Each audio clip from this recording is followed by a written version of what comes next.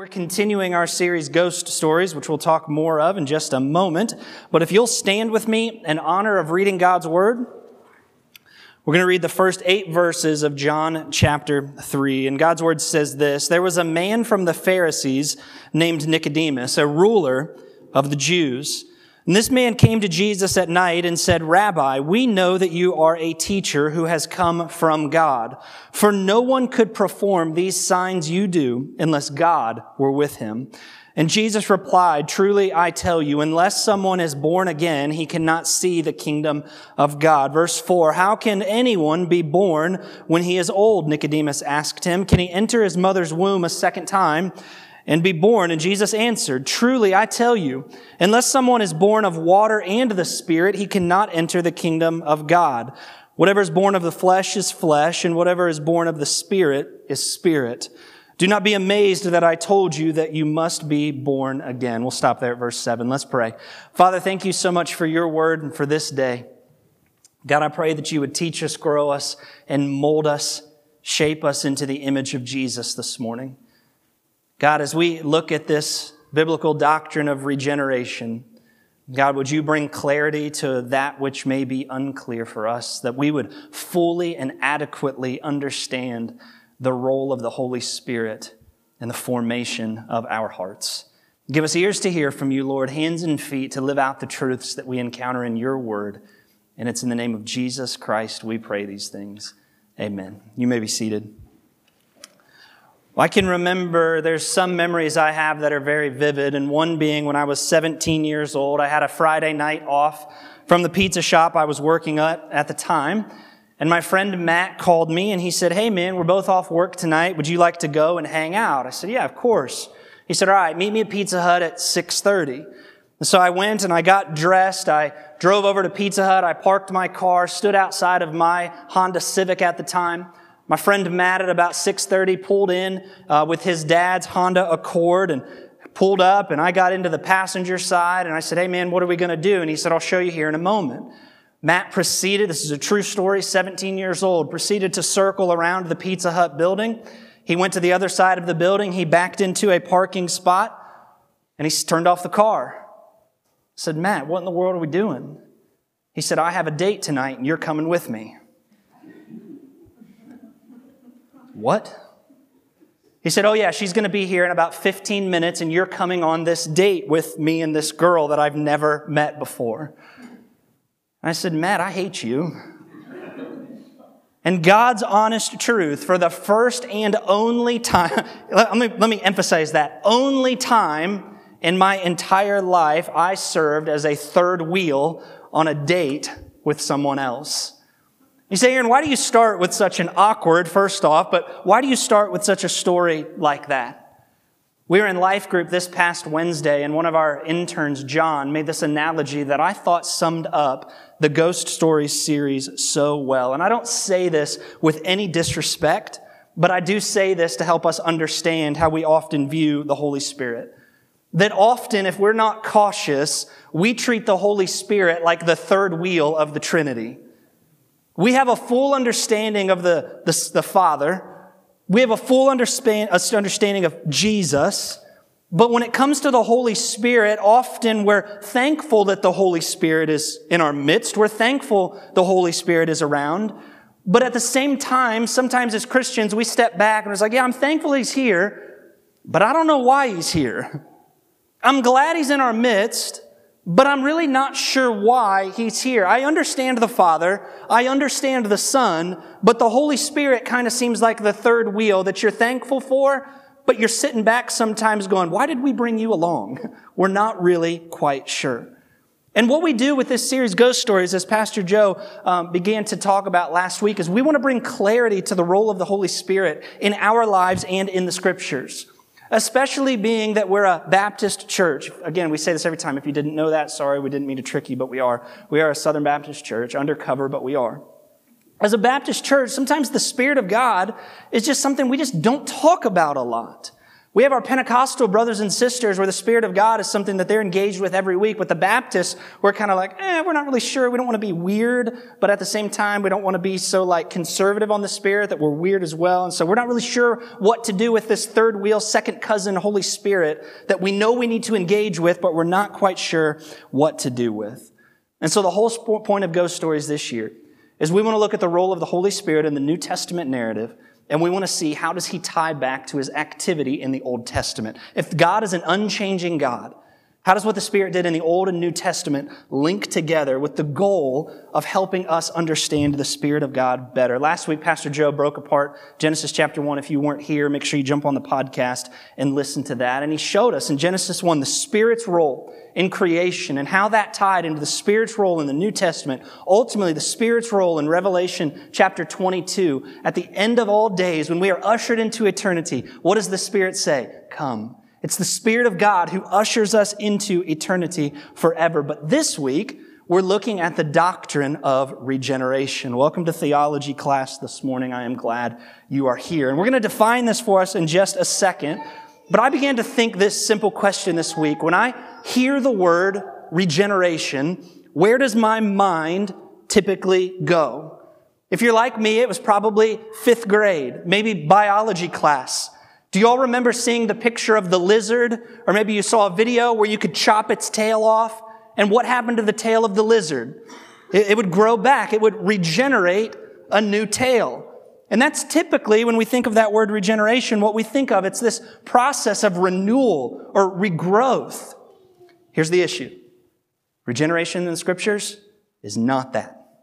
And so we have to be very cautious. Sometimes we can take preconceived ideas and we can try to shove them into the Scriptures. That's not what regeneration is in the Bible. And I want to give you 3 questions. We're going to address regeneration from the Scriptures. 3 questions to help us understand what's the Holy Spirit's role in regeneration and how does that tie back to the Old Testament. So if you're a note taker, point number 1 is this. What is regeneration? I'm a simple man. What is regeneration? Let's bring some clarity to this. Look again at John chapter 3 in your Bible. John chapter 3, Jesus talks about this idea of regeneration, this doctrine, and he gives us this 30,000-foot view that's going to serve as our understanding. In verse number 1 of John chapter 3, we're introduced to a man named Nicodemus. Maybe you've heard of this gentleman before. And the Bible says that Nicodemus was a Pharisee. What's interesting about Nicodemus here is his title literally means the separated ones. Now, that's an interesting thing to me because, again, think of being a religious leader of the time. One thing that Pastor Joe and I strive to be is we never want you to view us as like those are the separated ones from us. I heard it said one time that a good shepherd should smell like his sheep, kind of a thing. We never want to be just this separated religious class. And if we ever give that off, feel free to let us know, kind of a thing. Let Joe know first and he'll let me. No, I'm just kidding. But the Pharisees, they took pride in that. They were separated religious leaders of the day. But Nicodemus goes even further. Look at verse 1. Not only was he a Pharisee, but the Bible says that he was a ruler of the Jews, which means that in some capacity he had risen to the highest ranks of the Pharisees. But then look at verse number 2. He begins his interaction. He comes to Jesus at night. He didn't want his Pharisee buddies to know that he was talking to Jesus. And rather than asking Jesus a question, Nicodemus begins with a statement. In verse number 2, what does he do? He doesn't acknowledge Jesus as being God, being divine. Rather, he says, "Teacher, we understand that you have come from God." We understand you've come from God, but he wouldn't acknowledge that Jesus was God. There's a difference there. There's a difference in acknowledging that Jesus came from God and that Jesus is God. In his mind, it was a logical conclusion. Jesus does pretty miraculous things. Obviously, he must be just another one of these prophets from God who God has sent to the earth to do these amazing things. After all, that makes sense. Listen, recognition of Jesus' power, but not his position. Here's a little side note. This is free for you this morning. If you only recognize Jesus' power, but never his position as Lord in your life, you miss the whole boat. We have to not only acknowledge Jesus' power, but also his position in our lives. Nicodemus was missing the boat here because he understood power, but he didn't understand position. Jesus is either Lord of all or he's not Lord at all, to quote the old cliche. He has to be Lord. You have to acknowledge his position. But then in verse number 3, I love Jesus. I'm going to say that as a general statement. I love Jesus. Non-general statement, I love Jesus in verse 3. Because look at what Nicodemus says here. Rabbi, we know that you are a teacher from God. Nobody could perform the signs you do unless God is with him. And then Jesus replies. He doesn't even acknowledge what Nicodemus just said. Jesus is like, that's cool. Let's move on to more important stuff. I love Jesus. Now, look at what he says here. Rather than acknowledge what he just said, he points him to this theological truth. This is our platform for today.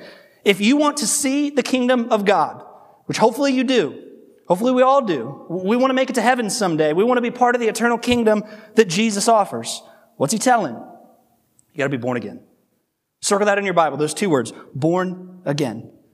In the New Testament, the words born again are the exact same thing as our big doctrinal word today of regeneration.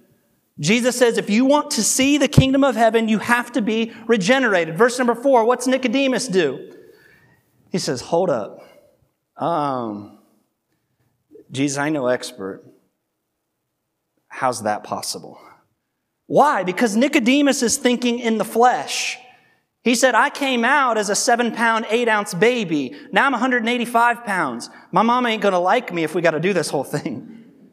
He's like, Jesus, this doesn't make sense. And so Jesus brings clarity to regeneration and the Spirit's role in regeneration. Look at verse 5. I want to read this to you. Jesus says, I tell you, unless someone is born of water, that's physical birth, if you didn't know that, born of water and the Spirit, then he can't enter the kingdom of God. So what does Jesus tell us right out of the gate about this idea, this doctrine of regeneration? 3 quick things. Regeneration is not something that happens to you physically.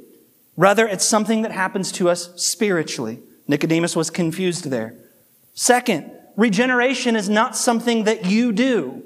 That's what Nicodemus wanted. He was a religious Pharisee. God, what must I do to inherit eternal life? As the rich young ruler said later in the scriptures. No, regeneration is not something we do. It's something the Spirit does in our hearts. Point number 3. Regeneration of our hearts by the Spirit of God is necessary for us to inherit the kingdom of God and to stand in the presence of God. You want to go to the kingdom of God, you have to understand this doctrine of regeneration. We see more of this in the New Testament. Let me give you a couple things. That when the Spirit of God regenerates your heart, here's what happens. You're a new creation in the eyes of God. You're fit for the kingdom of God, 1 John 5:4. You have peace with God, Romans 5:1. You are eternally a son or daughter of God, Galatians chapter 3, verse 26. From starting in John 3 all the way through the New Testament, we see over and over and over that the Spirit of God regenerates the heart of sinful man and gives us a new heart so that we can confidently stand in the presence of God because of the finished work of Jesus that makes it possible for you and me. If your heart's not been regenerated by the Spirit of God, you cannot stand in the kingdom of God. It's impossible. So what is regeneration? It's a heart exchange by the Spirit of God. It's the Spirit of God exchanging my heart with the heart of Jesus, doing this supernatural work in me. So the question is this: how does that happen? How does that happen? Jesus talks about it. We know the Holy Spirit does it, but how does it actually happen? I'm going to give you another big Bible word. We said the word regeneration today. I don't like to steer away from Bible words. Here's our second word if you're a note taker. It's the word illumination. The word illumination is our second one there. So what does that mean? I'm glad you asked. Let me tell you. Ready for it? Illumination. Let's back up a little bit because this is important. If we want our hearts to be illuminated by God, what must happen? First off, you have to acknowledge the fact that you are dead in your sin. So if our hearts have not been regenerated by the Spirit of God, the Bible says that we're dead in our sin. That's terrible news. If that gets you excited, something's wrong with you. It is bad news that we're dead in our sin. But I want to show this to you. It talks about it in the Old Testament and the New Testament. Genesis chapter 2, verse 17. Adam and Eve have recently been created. God gives them one daggone commandment. See that tree over there? Don't touch it. See that tree over there? Don't eat it. Just leave it alone. Do not eat that from that tree, because the day that you eat from it, you're going to die. If you eat from that tree, you're going to die. Fast forward one chapter, Genesis chapter 3, verse 6. What do Adam and Eve do? They looked at the fruit, saw that it was desirable to eat, and they chomped down on it. The Bible says in Genesis chapter 3, verse 6, that sin entered the world in that moment, and with sin, because God said so in Genesis 2, verse 17, death was brought into the world. How so? First off, physical death. Adam and Eve would begin the process of dying physically. Some of y'all, we get that. I've reached the point in my life where I'm no longer as physically enabled as I was when I was 17. I wake up in the morning. Anybody do this when you're grown now? You wake up in the morning and you do this with your shoulders, and all of a sudden your back goes all the way down. You turn your head and your neck pops, and then you turn your head the other way and you pull a muscle. I know I'm not the only one. Why is that? Because of Genesis chapter 3, verse 6. Our bodies are slowly deteriorating to the point of death. But not only that, it's the simple truth that if you're born, you will die. There's only one thing on planet Earth that has a guaranteed 100% chance of killing you. It's birth, if you didn't know that. If you're born, you will die. But also, you're spiritually dead. Spiritually, we are dead and separated from God. Now, New Testament, dead in sin. Look at this. Romans 5, verse 12. Paul writes this. He says, sin entered the world through one man. That was Adam. Genesis 2:17. And what happened? Death came because of sin, and death spread to all people because all had sin. So because of our first ancestors, what happened? We're dying. We are dead. Physically, we're dying. Spiritually, apart from Jesus, we are dead. If our hearts have not been regenerated by the Spirit of God. Now track with me here. I want to make this little statement. This is important. Dead things don't know they're dead, and dead things don't bring themselves back to life. On the same page there? Dead things don't know they're dead, and dead things don't bring themselves back to life. Little story for you. So my wife this past year has become what don't tell her I said this. She's become what I like to call a plant lady, all right?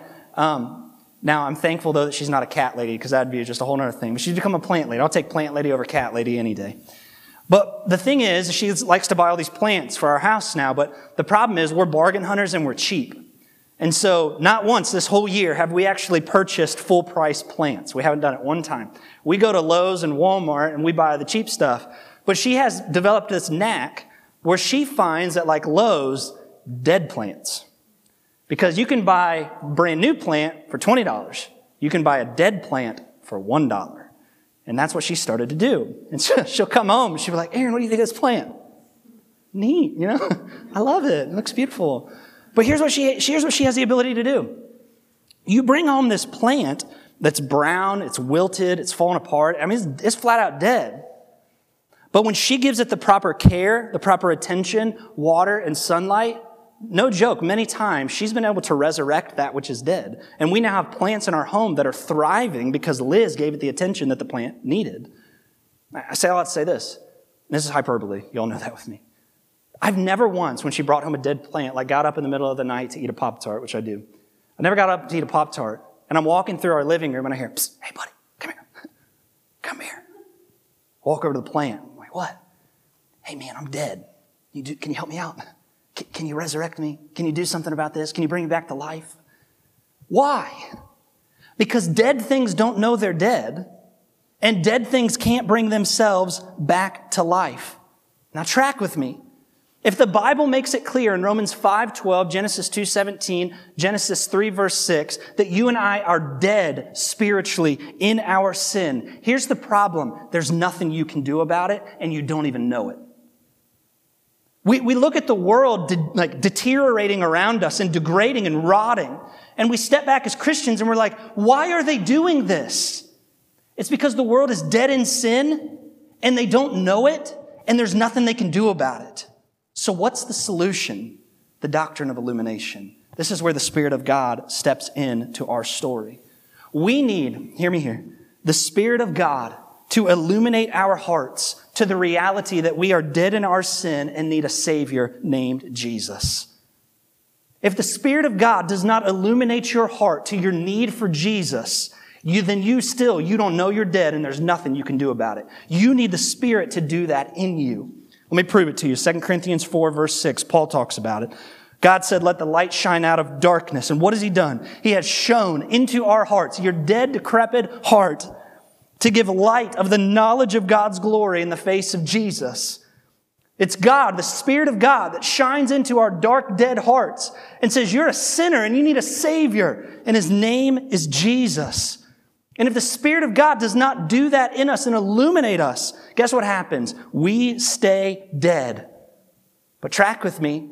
When the Spirit of God illuminates your heart to the reality of your sin and the necessity of Jesus, He also gives you the option, the free will, as we would like to call it, to choose. Will you believe on the Lord Jesus Christ and be saved? Or will you be like the rich young ruler and reject that free gift of salvation, although your heart has been illuminated to the necessity of it? Now, here's the big thing. Oh man, we're going to get into some wild doctrine here, but not really, because some of y'all want to fight with me. You ready? Are we dead in our sin, and the Spirit of God has to awaken us to that reality? Because if He doesn't, there's nothing I can do about it. Yes. But Aaron, you just said that we also have the ability to choose Jesus. Yes. Well, how does that work? The Bible says so. Welcome to my TED Talk. Let's move on. Pastor Joe talked about that last week. There's black and white in Scripture. It only becomes gray when we make it gray. God said this. God said this. That's true. Okay. My heart needs to be illuminated to my need for Jesus. And then what do? I confess Him as Lord of my life. Ephesians chapter 2, verses 8 and 9. What does the Spirit do next after He illuminates me? He regenerates me. That's our word for the day. He turns my heart from a sinner to a saint, from a follower of the principality of this world to a follower of Jesus Christ. The moment I say yes to Jesus, I have a heart exchange that takes place. I'm reconciled to God, 2 Corinthians 5, made a child of God, Galatians 4:5, sealed as a child of God in Ephesians chapter 1. It's incredible what the Spirit of God does in me after He illuminates my heart to the need for Jesus. He then regenerates my heart to make me more like Jesus. Now, here's our big question. This is our last point for the day. Did He do that in the Old Testament too? I mean, that's the bridge we're trying to build in this series.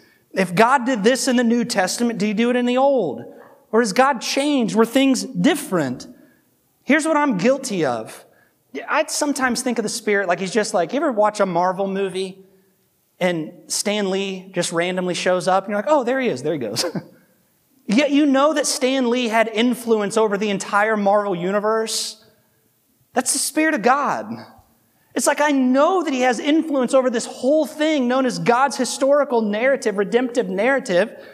And occasionally in the Scriptures, especially in the Old Testament, it's like, oh, there's the Holy Spirit. He's gone. Where'd He go?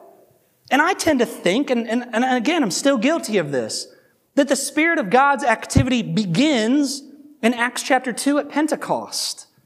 But that's not true. The Spirit of God was working and active and doing so many things in the life of followers of God throughout the Old Testament. So our final question is this: how were people in the Old Testament regenerated?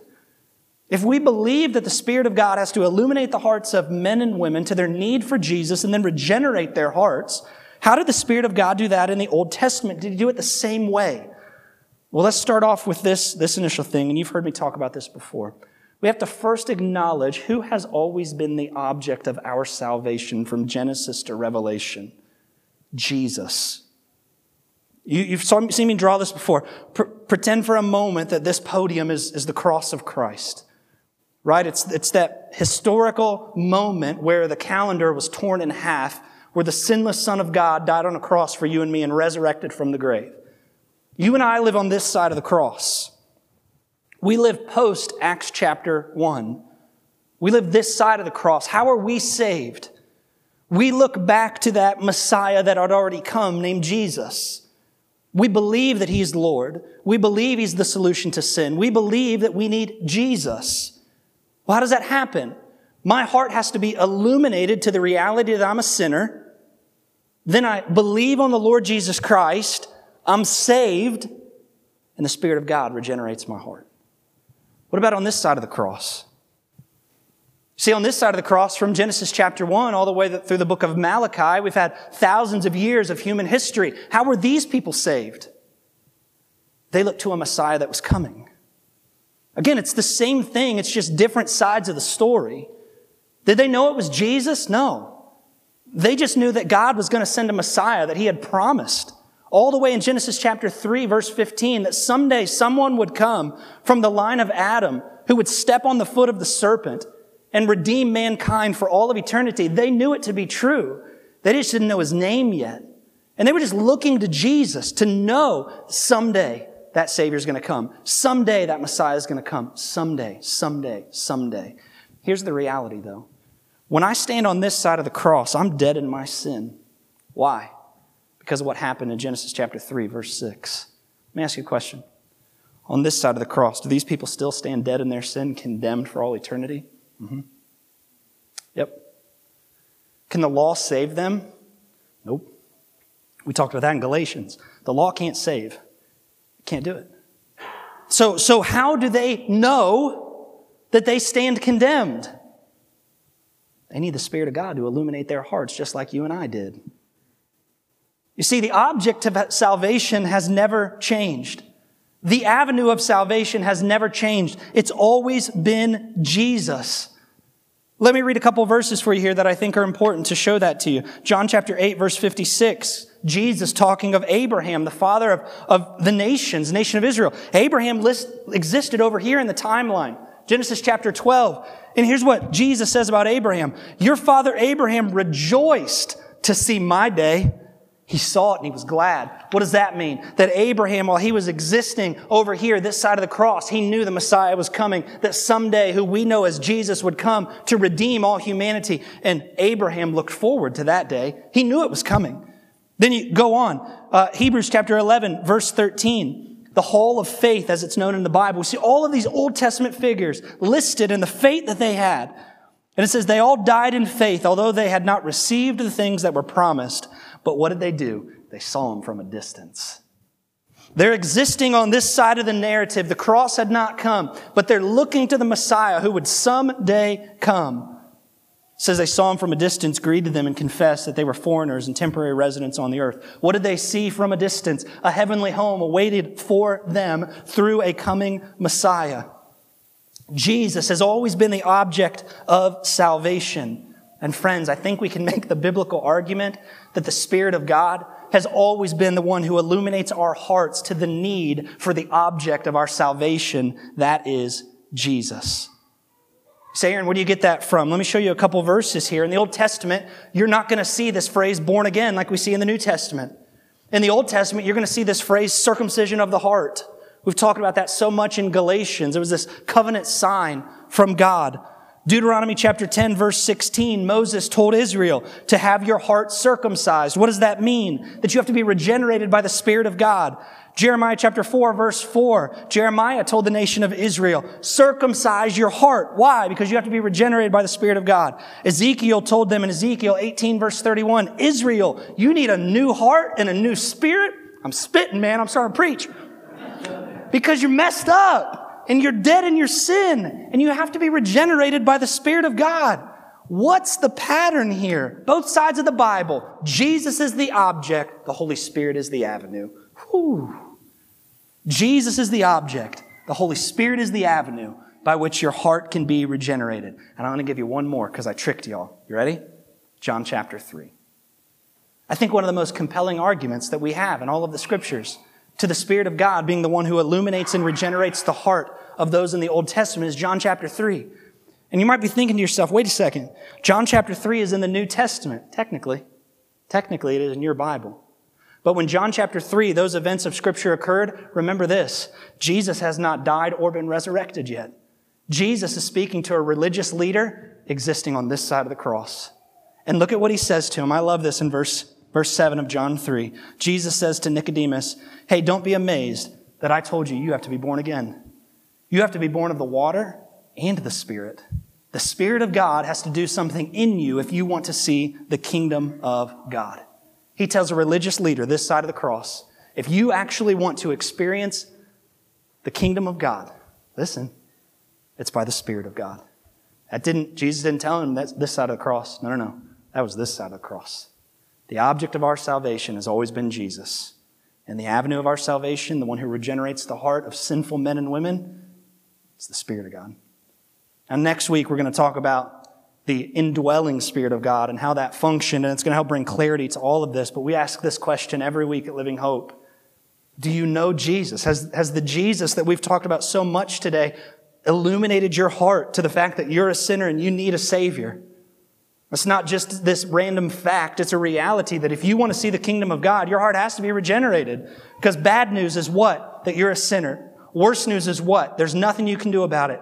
Good news is what? Jesus died in your place. Best news is what? The Spirit of God can awaken your heart to that reality. If you've never given your life to Jesus, my gracious, October 17th sure seems like a good day to me. Let me pray for you. Father, thank you so much for your word. God, I thank you so much for, God, how your word is alive, active, powerful, sharper than any two-edged sword. God, how it penetrates the bones and the marrow of our souls, God, and it changes us. And God, if there's any of my friends here this morning that maybe the Spirit of God has never infiltrated their heart and given them that new heart that you offer, that right now in this moment, Lord, I believe that you're awakening and illuminating their heart to the reality that they need a Savior named Jesus. And in this moment, Father, we pray that they would simply confess their sin, acknowledge you as Lord of their life, and give themselves completely and wholly over to you. Thank you for your word, God. Thank you that it's still speaking. And I pray now as we sing that our voices are a sweet sound through the corridors of heaven, giving Jesus the praise that only He deserves for who He is, for what He's done on our behalf. It's in the name of Jesus we pray these things. Amen.